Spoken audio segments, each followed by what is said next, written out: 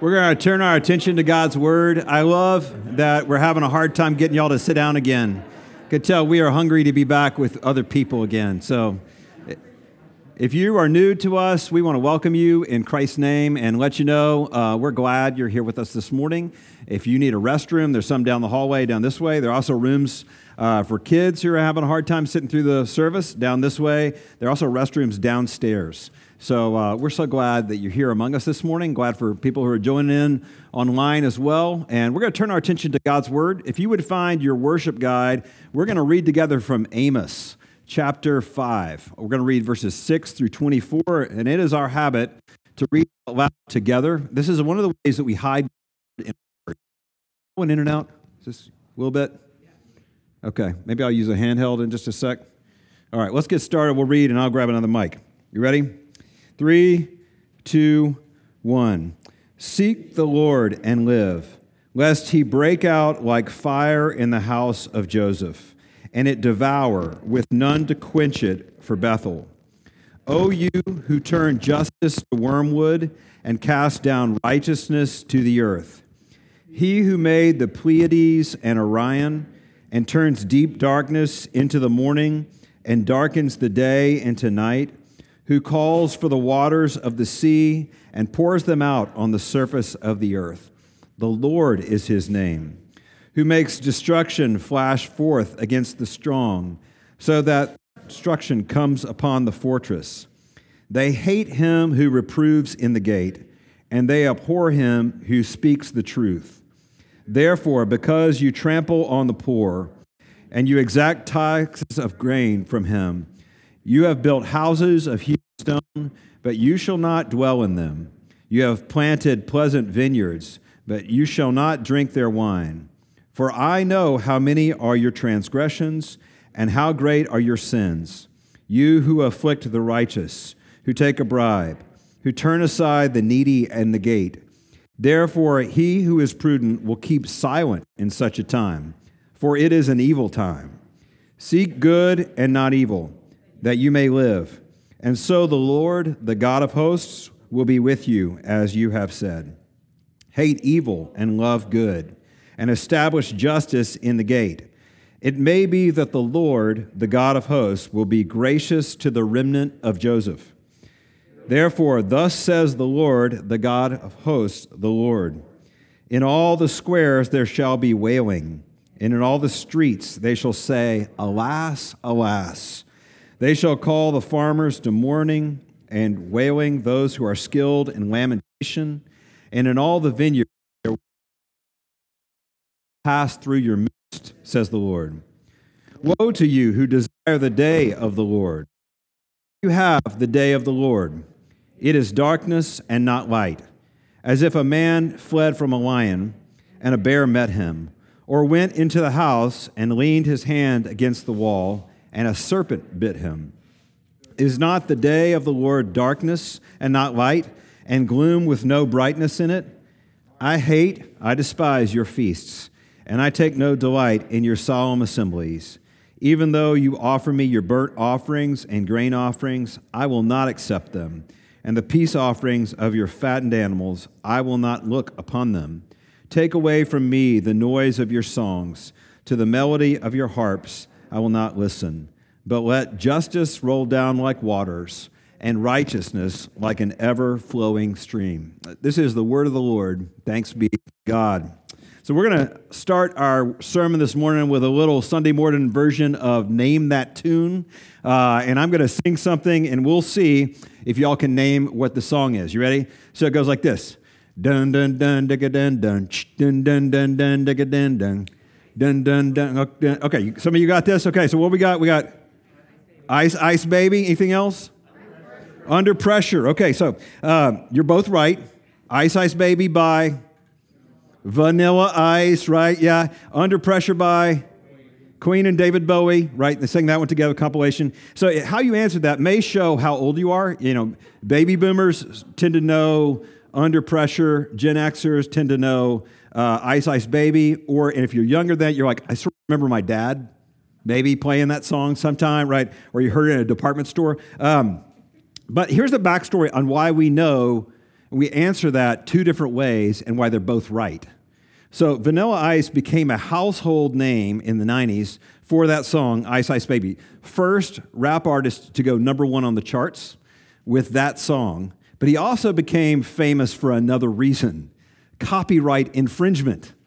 Right? He took the bass line from Queen and David Bowie's song Under Pressure without acknowledgement or permission or any royalties, and was sued for it by Queen and David Bowie. They settled out of court for an undisclosed amount of money, which I assume was not just a little bit, but a lot of money. He had to, and so this sort of became like a big story in the 90s. But this song is the perfect intro for our sermon topic today, justice. That song makes me think of justice. Now, why would I say that? Because we're in a series on the vision of our church, and we've been working through this vision statement that our elders put together, and we're saying, next 10 years, this is where we're going. And we gave you a picture of a tree. If you look in your bulletin, next to the scripture, you'll see a microscopic version of that. We're working on a big one for the lobby. You can actually see. There's one on our website, too. But it shows a tree that's got its roots deep into Jesus, right? Deep into Him, people transformed by the gospel. And this pictures us as a church. And it shows on the tree three kinds of fruit. Okay, there are three different fruits our elders are praying that grow up out of us over the next 10 years. One is planting churches. The other one is becoming cross-cultural disciples. We've talked about those over the last 7 weeks. And today we're going to the last of those three fruits, and it'll take us 4 weeks, talking about biblical justice. Now, if you are awake in America right now, you know that there is a huge question that's being debated everywhere about this question of what is justice. And there's sort of two parts to it, like whose justice, who gets to say what justice is, and then justice for whom. And right now, this is like, if you ever, so I grew up in East Tennessee, so this is a little bit of a country illustration, right? Our culture is like in a mud pit wrestling over a greased pig over this question right now. Whose justice, justice for whom? And it comes out in all kinds of ways. You have to an informed opinion on racial discrimination and abortion and welfare and healthcare and the environment and immigration and the definition of marriage and foreign policy and poverty rates and economic issues. And this is all that's going on Twitter and Facebook. This is what people are fighting over. How you answer those questions makes you either a villain or a hero, or it makes you either somebody who's a warrior or a victim. And so the question is like, whose justice is the right one? Now, for the people of God, let's remember, closed Bible and an open Twitter account is not going to help us very much, right? There's so many discussions going on right now, and we really need to hear from the Lord about His definition. And this is why Vanilla Ice is so helpful for us, right? This is why Vanilla Ice is really helpful, because, some Christians say we shouldn't even use the word justice anymore because it'll be so misunderstood. It's so misunderstood, but that's like saying we should never play the song Under Pressure anymore. We should never play that song anymore because while lots of groups and parties and platforms have used that word, we want to hear the original. We want to hear what God's version of that sounds like. See, lots of people are sampling this. Lots of people are using this word justice, just like Vanilla Ice used it from Queen and David Bowie. But what does God say? What is He saying? Here's my outline for today. If you take notes, the God of justice, the justice of God, and finally, truth in advertising. Truth in advertising. So let's talk about this, because we're not trying to take God and graft Him onto an ideology. We want to hear from Him. We want to hear what He has to say. So the God of justice. Now, I know it is hard for you to probably drop into random Old Testament book. Anybody's favorite book out there, the book of Amos? Probably not, right? Well, this is not one a lot of people know lots about. So quick context, so you just know, one of these days, I will do a whole sermon series in Amos. I'm looking forward to that. But Amos was a prophet who was from the northern kingdom, and he's prophesying to the people in the southern kingdom. He's actually, it's funny, during that time, they had training centers for prophets. Sounds weird to us. Schools of the prophets. It was like seminary, training for pastors. But he wasn't one of those. He didn't even go to school. He was a shepherd that God raised up to be a prophet to speak his truth. Now, this is around, 600 BC. And there's a divided kingdom, the north and the south. And the northern kingdom has been sent into exile. The second one's about to be sent into exile. And here's this minor prophet. This is part of the end of the little books in the part of the back of your Old Testament. It's minor prophet, but never be confused about minor prophets. Minor prophets usually have major messages. And he's got a major message for the people of God. So look at verse 8. Amos starts talking here about what his God is like. And he loves the same things that you love about God. Notice what he says here, verses 8 through 10. He's 8 through 9. He's talking about how he looks up in the sky. He loves looking up in the sky, and he names two of the same constellations that we still use the same words for, Orion and the Pleiades. I mean, that's crazy. Isn't it? This is the Old Testament book, still using the same name, seeing the same stars, right? He looks up in the sky. He talks about how God is the one who makes the sun come up and the sun go down. He loves looking at the sunset. He talks about the ocean and the vastness of the waters. These are all things that we do on vacation. If you go to the beach, this is the stuff we do. We look at sunsets. We love looking at the bigness of the ocean. We love looking at the stars because, you can see more than you can see in Raleigh. Why do we do those things? Why do we love those things? Makes us feel small. Makes us think, man, look how big this world is. Look how big this universe is. Look at the God beyond this. This is why we take the little pics and we say, the heavens declare the glory of God in a beautiful sunset. We're like, God is this awesome. And he's introducing him. And he says, this is what God is like. The Lord is his name. But then Amos goes on and say, there's something else about God's character which also makes me feel small. And it's this. Verse 9. God makes destruction flash forth. God is a God of justice. He's introducing him. This is who God is. God is a God of justice. In fact, he is the originator of justice. Elsewhere in the Bible, we read that as God's title, God of justice. And he's the original. Everything else is vanilla ice. If you and I have never met, and depending on the context, I may introduce myself to you in different ways. So I meet you at church. I've never met you before. I'm like, hey, I'm Jeff Bradford. I'm one of the pastors here. If I happen to meet you out walking around my neighborhood with my wife, and you know Susan, or you've had her as a counselor, I may say like, oh yeah, I'm Jeff. I'm Susan's husband. If I'm in Nashville at my parents' house and one of their neighbors comes by, I'm like, oh, I'm Jeff. I'm one of the sons of Jim and Susan. If I'm at a school event, and I'm there and I meet another family, I might say, hey, I'm Jeff. I'm the dad of Clay Ezra Asher. And I'm naming myself depending on the context of all those things, the ways I introduce myself. Now, here's how God is known. Right? We find all these different titles for him in the Bible. The Lord of creation, the God of Abraham, Isaac, and Jacob. Right? The Lord of hosts, the Holy One. But we need to know the name that Amos knows for God. This is not one we know very much. We don't talk about the God of justice. It's not a title we're super familiar with. But again, just like I'm introducing myself in different contexts, this is true to God's character. This is who he is. And if we're going to know the song God is singing about justice, we didn't know this part of him as the God of justice. So here's Amos. He's a minor prophet, but he's got this major message. He's coming with a major message. He's connecting two things together that we never connect. He connects the justice of God with the injustice of people. He connects two ideas there. He's saying, look, I want you to show justice to your neighbors. Verse 7, this is the charge that he brings. They are those who turn justice into bitterness and cast righteousness to the ground. Now, God is like bringing charges. He's putting his people on trial. And here's Amos. He's like the prosecuting attorney. And he reads the indictment from God, and it only has two words on it. It has two words on it that were right here in that passage, right there in that verse.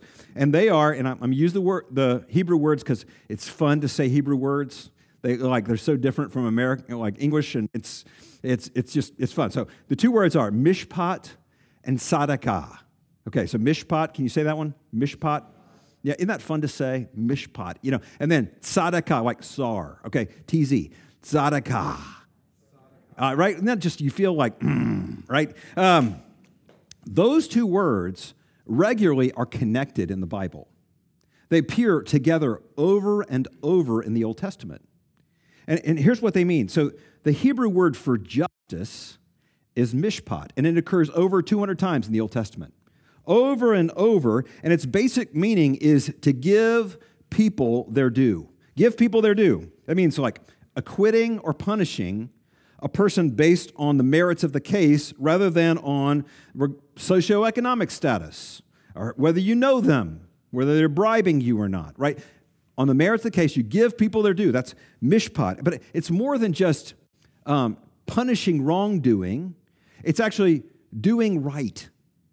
So in Deuteronomy 18, it describes giving the priests their mishpat for their labor, giving them their due, paying them, giving them food, giving them benefits for their labor in the temple, giving them their mishpat, giving something their due. So mishpat, justice, means both negative and positive, giving people their due. Tzedakah, or righteousness, is a little more complex. Righteousness, when we hear righteousness, we think of like private morality, like sexual celibacy outside of marriage, or we think of things like, righteousness is a person who's doing their Bible study in a coffee shop and taking pictures of it, posting it on the internet, right? They're righteous in that moment, right? But righteousness then was more relational. It was me treating Aaron as my neighbor, us having a right relationship with each other, and Fritz and Christy, and all of us, the way we relate to one another as a community. It's a fabric that's put together. And the righteousness of a community was the way that those relationships were actually done with one another. So it's the Bible says tzedakah is day to day. It's not just what you do on Sundays, but it's what you do every day in your relationships with the other. So this is who God is: a God of mishpat, justice, a God of tzedakah, righteousness. Now, you remember when you were a kid, and you're trying to get one of your siblings to do something. Anybody ever have this? Like somebody's in the bathroom taking too long, right? And if you say, "Come on, you've been in there forever," right? Like that's what kids say. Does your sibling get out of the bathroom for that? Does your sister get out of the bathroom? No, she does not. But there are magic words that you can say that get her out of the bathroom. You might know what they are. Dad says. Mom says. Now, why are those powerful words?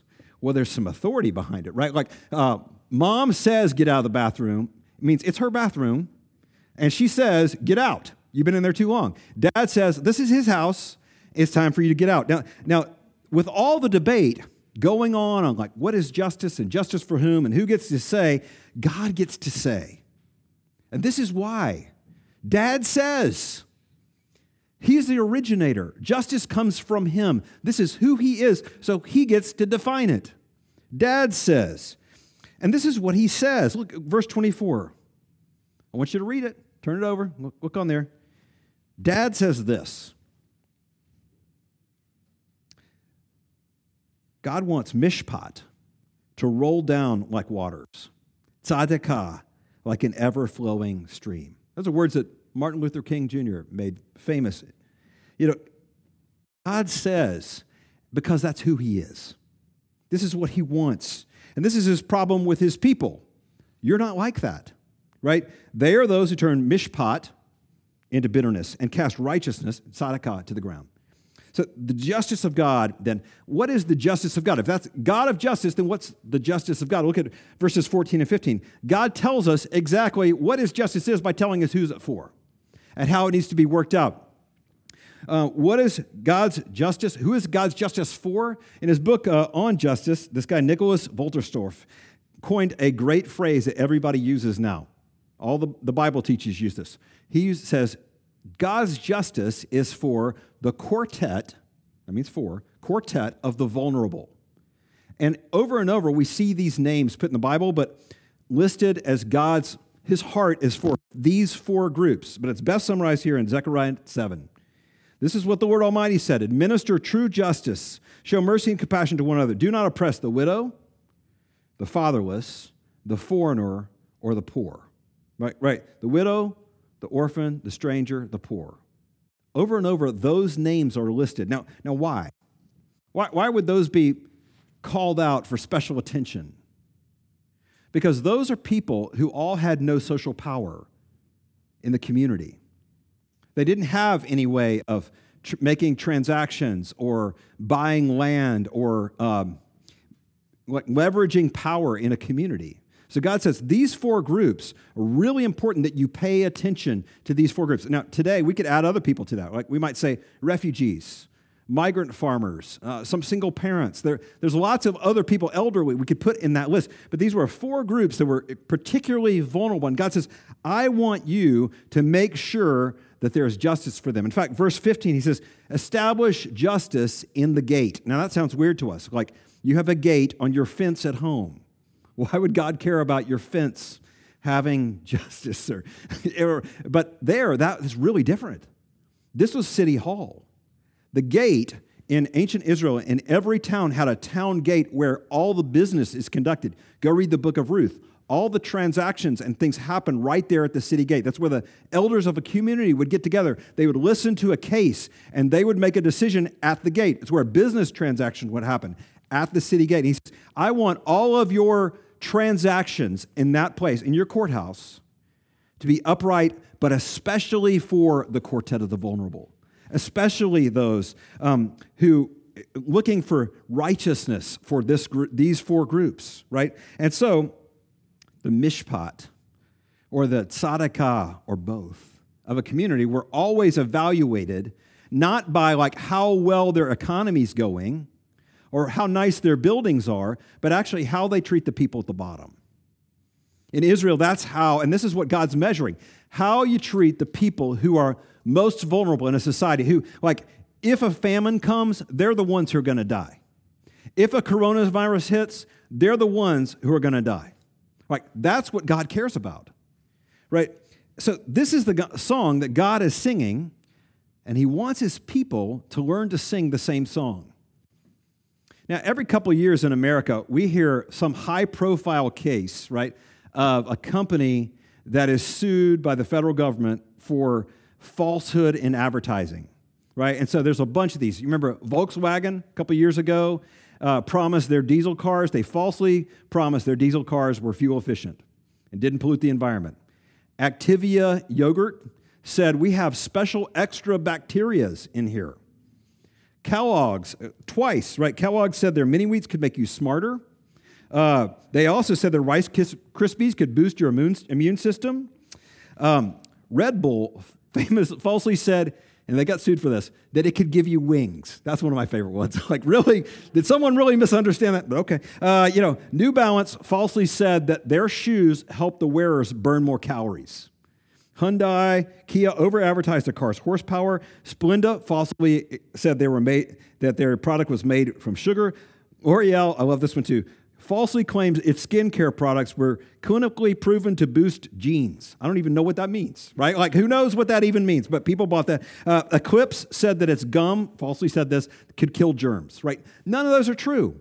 And all of them got sued for false advertising. And see, in Amos 5, God is saying, look, I'm suing my people for false advertising. This is who I am. I am the God of justice. I love justice. But it's not you. This is not what you're like, people. And there are three things that he kind of points out here in this passage. And I know we read a lot of verses, and so you may not have gotten these. We're going to walk through them. But three ways he's like, you are falsely advertising who I am. Don't you know? Don't you know if you're my people, then I want you to advertise me and my interest in this world. And I wonder, and here's my question for us this morning, what would God say of us? Or what are we advertising about the character of our God? So, look, first, presumption. Notice what the people of Israel are saying, verses 18 through 20. They're longing for the day of the Lord. The day of the Lord. Now, the day of the Lord is a day of judgment. They're saying, Lord, we wish you'd bring judgment on our neighbors for their sin. We're ready for you to drop the hammer, right? Like, bring it, God. And Amos almost sounds like another rapper in this section. He sounds like Ice Cube. Come on, people. Nobody knows Ice Cube, right? Check yourself before you wreck yourself. That's right. Check yourself before you wreck yourself. So he sounds like Ice Cube in this passage. Listen to what he says. Woe to you who want the day of the Lord, who desire the day of the Lord. Why would you have the day of the Lord? The day will be darkness, not light. It will be as though a man fled from a lion only to meet a bear. As though he entered his house and rested his hand on the wall to only have a snake bite him. Will not the day of the Lord be darkness, not light, pitch dark without any day of brightness? See, the day of the Lord is a day of accounting, a day of judgment. And Amos is holding up this mirror and saying, look at the presumption that you have. You're like, I'm good with the Lord. And he's like, I'm not so sure. And so he's not saying, you shouldn't be saying, come Lord Jesus. He's not saying, don't say that. He's saying, say, come Lord Jesus, but have your life reflected in how you live towards your neighbors. He's saying, cry out. It's okay to cry out Maranatha, but have your life also advertise that there is a God of justice and how you act toward your neighbor. See, there are two scopes or dimensions to justice in the Bible. And here's where he connects them, like a train coming together, like two cars, right? He connects day of the Lord with another scope of God's justice. Day of the Lord is called rectifying justice. God's going to bring retribution. That's retributive justice. The other kind is called restorative justice or rectifying justice. God making things right. And he connects these two. There was a movie many years ago called Grand Canyon. In the movie, there's this immigration attorney, and he's driving his high-end, expensive car home from work, and he gets in a traffic jam. And so to get out of the traffic jam, he ends up cutting kind of a back way through some tough neighborhoods and zigzagging through all these back streets. And as he does so, you know what's going to happen. Like the music starts kicking up, and his car, eventually, the streets get darker and more deserted, and finally his car stalls out at a stop sign. Nothing happening. So he calls a tow truck. And while he's waiting for the tow truck to come, these guys come out from between an alleyway. There's a gang. He's in their territory, and they start messing with him. They start messing with his car. They start threatening him with bodily injury. And they're just having fun, but it's getting more and more frightening to him. And the tow truck driver pulls up, and he begins to hook up the car to the tow truck, and the gang's giving him a hard time. And finally, the tow truck driver takes the gang leader aside and says to him these words. He says, I completely messed up my thing here. Where am I? Okay, he says this. He says, man, this world isn't supposed to be like this. Maybe you don't know this, but this ain't the way it's supposed to be. I'm supposed to be able to do my job without asking you if I can. And that dude is supposed to be able to wait with his car without you ripping him off. Everything is supposed to be different than what it is here. The tow truck driver captures the second kind of justice. This ain't the way it's supposed to be kind of justice. See, God's justice is both day of the Lord justice, retribution, retributive justice, but it's also, this ain't the way it's supposed to be justice, restorative justice. And you know, actually, it's funny because we mostly think of God, the day of the Lord kind. God bringing justice means final judgment, right? But more and more, like lots more times in the Bible, God's justice refers to the this ain't the way it's supposed to be kind, the restorative kind, the making things right kind. And he wants his people to reflect that kind in the world. He wants people to reflect that kind in the world. We're going to look at this again next week when we look at Matthew chapter 25, the sheep and the goats. Jesus does the same thing. He connects these two things that we've disconnected. We think of them as separate categories, and Jesus connects them too. Second, God also charges them with hypocrisy. Look what he says here in verses 21 through 24. He's like, I am not showing up for worship anymore. I am sleeping in during your worship services. I am not listening to you anymore. And this is what he says. I despise your feasts. I take no delight in your solemn assemblies. Even though you offer me your burnt offerings and grain offerings, I'm not going to accept them. The peace offerings of your fat animals, I'm not going to look upon them. Take away from me the noise of your songs, all that melody of your harps, I will not listen. But let justice roll down like waters. Let righteousness like an ever-flowing stream. See, what does God want?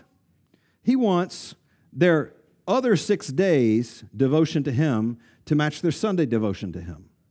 He wants it all to be the same.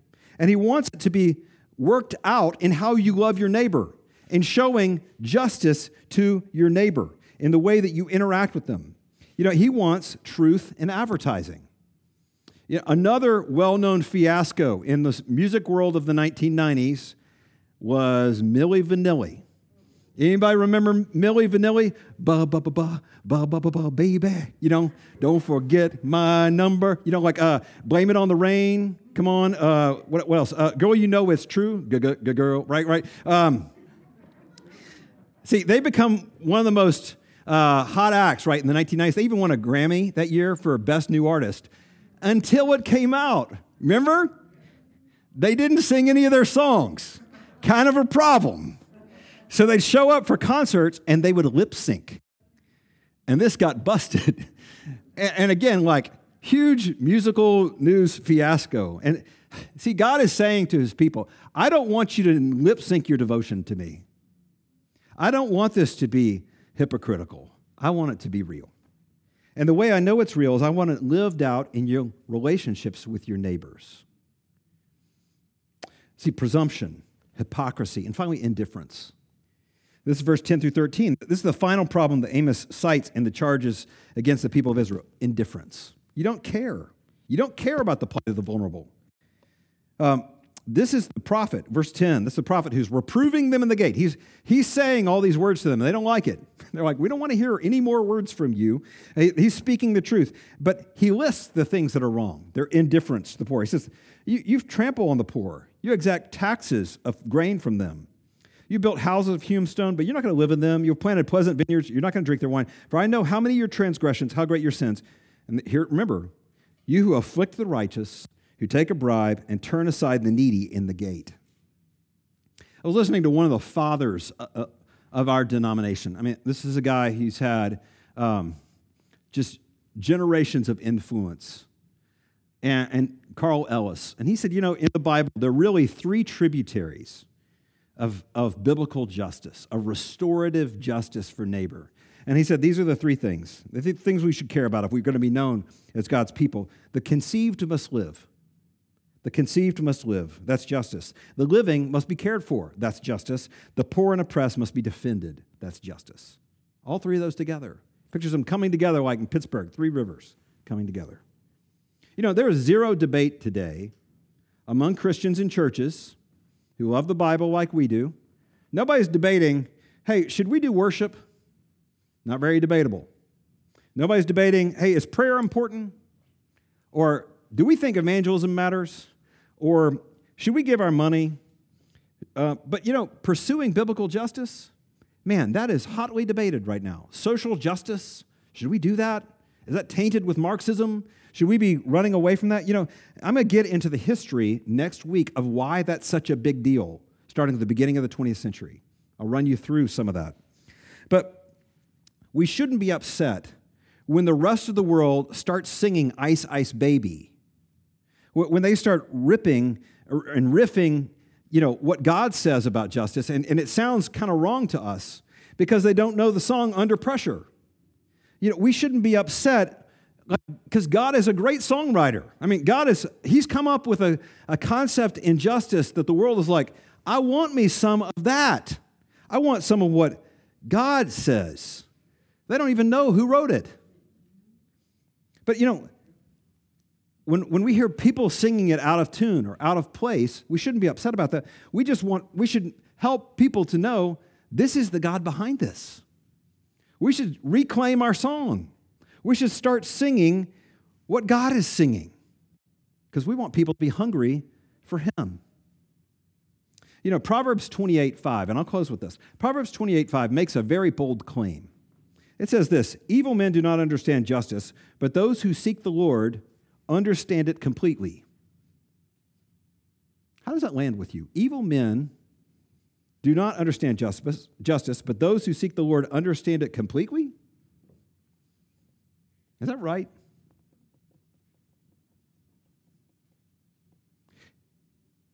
Evil men do not understand justice, but those who seek the Lord understand justice completely.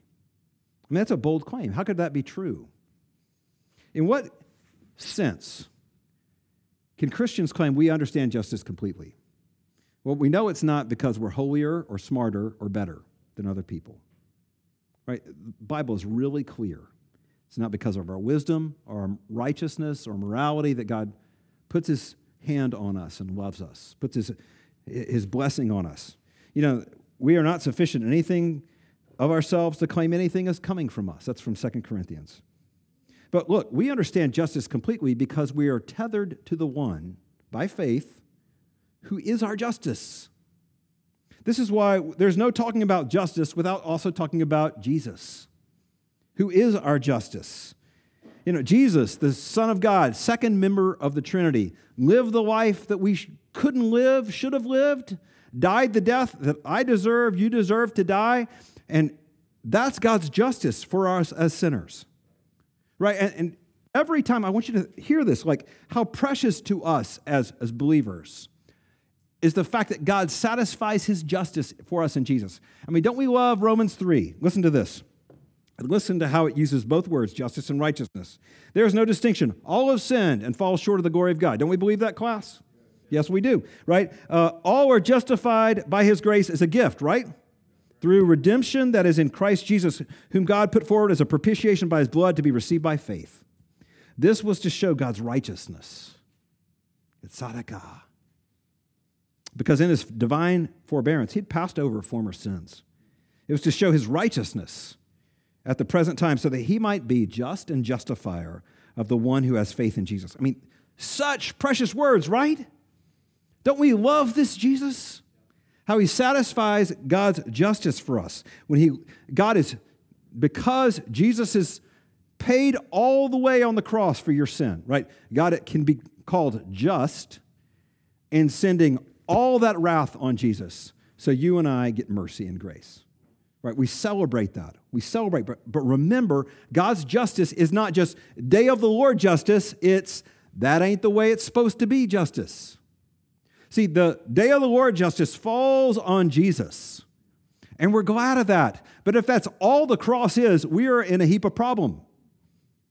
Because we're declared just, we're declared righteous, and yet we're still broken and bruised by the fall.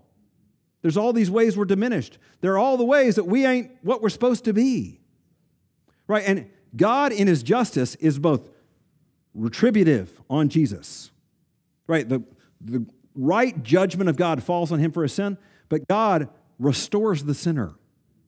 He brings righteousness and justice to the lives of people who are so broken. He makes those who are, that ain't the way it's supposed to be, into that's the way it's supposed to be. That's what we love. I mean, isn't this the grace that we talk about all the time? God's justifying, sanctifying, glorifying grace. He's going to make you completely you in ways you never even knew that you were you. I can't wait. I can't wait to know you in that way one day. You know, but those who are justified by faith then should be the most passionate about God's restorative, this ain't the way it's supposed to be justice in this world. Because we know the justifier. See, only the justified can ask for God's justice to come and not be hypocritical. And not be hypocritical. You know, we can ask for God's justice to fall on the abortion industry and racial inequity and domestic abusers and those who grow rich through taking advantage of other people. See, we can ask for justice out there. We can ask for it out there without any hypocrisy of knowing, of hoping like, oh, God's not going to see my impatience and my pride and my lust and all the ways I sin. See, he set those aside, nailing them to the cross. Don't we believe that? So look, only justified Christians are those who seek social justice without contorting it to keep themselves out of the picture. Like, we're the people who can sing, man, Lord, what we really want, we can be the song that sings with a full throat and a full heart. Under pressure, Lord. We want the original. And we wanted all of it. We want the world who knows Ice Ice Baby to start singing the original. Let's pray that that happens. Would you join me in prayer? Father God, we pray, Lord, this is a part of you we don't know. And Lord, we're sort of meeting you today and shaking hands, and you're introducing yourself in a different context than we know. And it's hard for us to get there. Lord, because of our background in the church, because of our history, because of the way that these two concepts have been separated for us, Lord, this is all new. But we pray, Father, Lord, that you would make us who love the cross and who love the empty tomb and love the God who justifies the unrighteous. Lord, we would pray that you would help us to connect that to restorative, this ain't the way that's supposed to be justice in our hearts and in our lives. And Lord, we pray that we would be people who show forth truth in advertising, who are not lip-syncing the lyrics, who are not showing off something that's not real in our lives. Lord, we pray that this would be true in the very depths of our souls. We pray this in Christ's name. Amen.